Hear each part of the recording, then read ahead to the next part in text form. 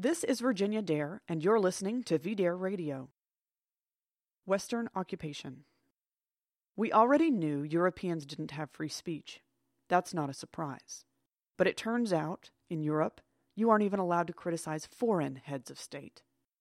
Angela Merkel's Germany is reportedly investigating a broadcaster who repeated jokes about Turkish President Recep Tayyip Erdogan on German television. The investigation comes at the request of the Turkish government. Naturally, Merkel's government continues to proclaim its support for free speech, even as it hastens to serve the interests of one of the most repressive states in the world. Of course, this isn't the only thing the German government is doing. Merkel famously told Facebook's Mark Zuckerberg to help censor our social networking of any posts critical of the government's immigration policy.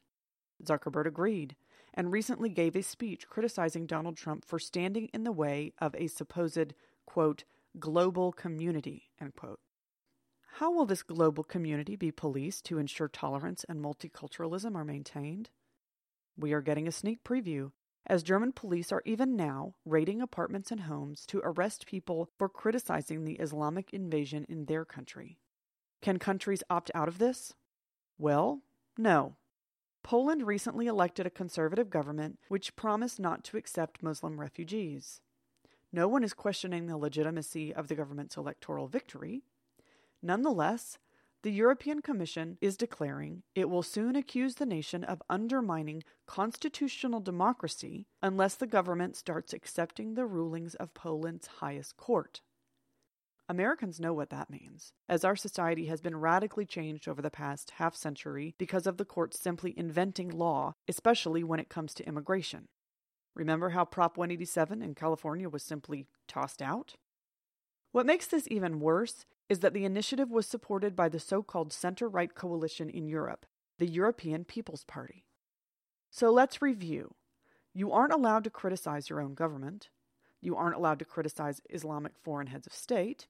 If you somehow win an election, the real power is unelected left-wing bureaucrats in another country, and all the while, the demographics of your own country are slowly changed through mass immigration until political victory is literally no longer possible. There's a word for this kind of arrangement. That word is occupation.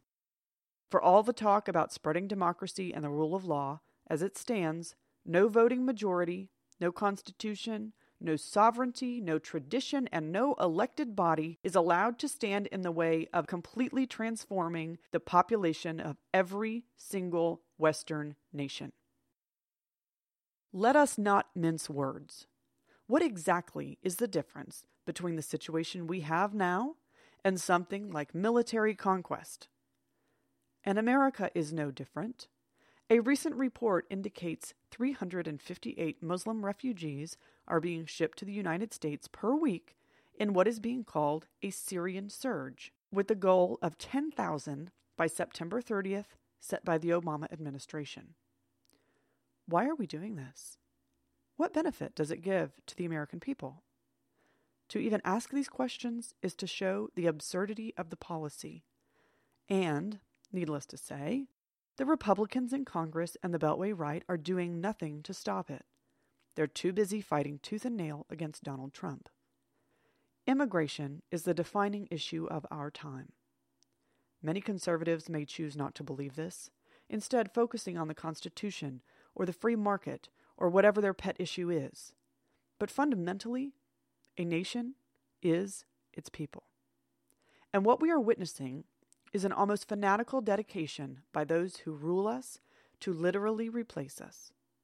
If that occurs, every policy conservatives favor will become instantly irrelevant. More importantly, everything that makes America and the West what it is will cease to be. For that reason, we encourage Americans and Europeans in 2016 to become, like Ann Coulter said, single-issue voters. It's not just that immigration affects every other issue. It's that this campaign of dispossession against us is something more than just politics. It's a campaign of hatred directed against our very existence.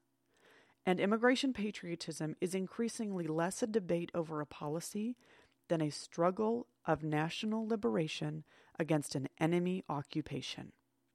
Talk to you soon.